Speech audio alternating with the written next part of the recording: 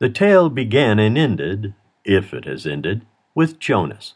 I would have liked to see myself as Watson to Jonas's Holmes, a colleague, though not an equal. I knew better. I was more clueless even than Watson. Better to call me Ishmael to Jonah's Ahab, Sancho Panza to his Don Quixote, Igor to his Victor Frankenstein. There were no happy endings to those pairings. So, Jonas. Mornings spent in the Home Depot parking lot had cured my pallor. Flab, alas, did not yield so easily. The owlish glasses probably didn't recommend me either.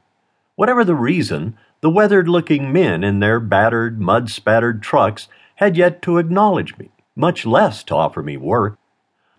A Mutt and Jeff pair, grinning, had ridden off on the flatbed of a truck 20 or so minutes earlier. Likely they were the last who'd get work today.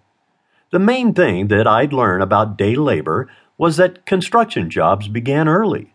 That, and soon the store manager would tell us rejects and laggards to shove off before the parking area in the store got busy. The understanding was we'd be elsewhere by 10. I'd barely set off for home, such as it was, the June day already warm and humid, when the Hyundai station wagon pulled up. Dirt lay as thick on it as on any truck that had come trawling for cheap laborers, but still, it didn't fit. The back seat was folded down, and the cargo deck was filled with, I had no idea what. Like a tornado, it hit a Radio Shack and deposited the debris there. The driver's shirt, seen through the grimy windshield, might have been white. The faint music sounded orchestral and baroque. A window slid down. The music swelled. Vivaldi, I decided. This was where the would-be employer would shout out for carpenters or painters or just strong backs.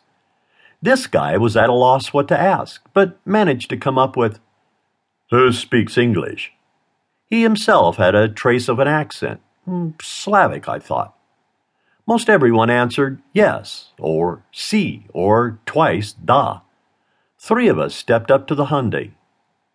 The driver had a square face, clean-shaven, with epic frown lines. His gray hair was as snarled and unruly as a Brillo pad. 60-ish, I guessed. His eyes, small and close-set, darted about. Beneath the edginess, I sensed something else. Determination. As for the hiring of day labor, he didn't know what he was doing. That was okay. I didn't know what I was doing either. I said, "A priest, a minister, and the Dalai Lama walk into a bar. Stop me if you've heard this one." The man in the station wagon smiled uncertainly, displaying large uneven teeth. He said, "I'll take that as a yes." "How can I help you?" I asked. "Odd jobs in my workshop. Cleaning, furniture moving, sort and inventory a bunch of stuff, run errands.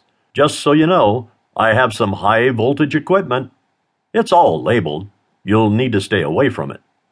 "I can do odd jobs," I assured him, "and not electrocute myself either. I'm Peter Bittner, by the way." "Jonas," he answered reflexively. "Have any technical aptitude? Electronics, computers, ham radio, that kind of thing?" "None whatsoever," I told him. He nodded. Ignorance apparently was a good thing. The men who had stepped forward with me sidled back. Too many had been stiffed at the end of a day's work. When, in the charitable expression, you're an undocumented worker, as many here were, or working off book for cash, as did everyone here, to whom would you complain? People learned to avoid anyone who felt off. Jonas felt off to me too. So what?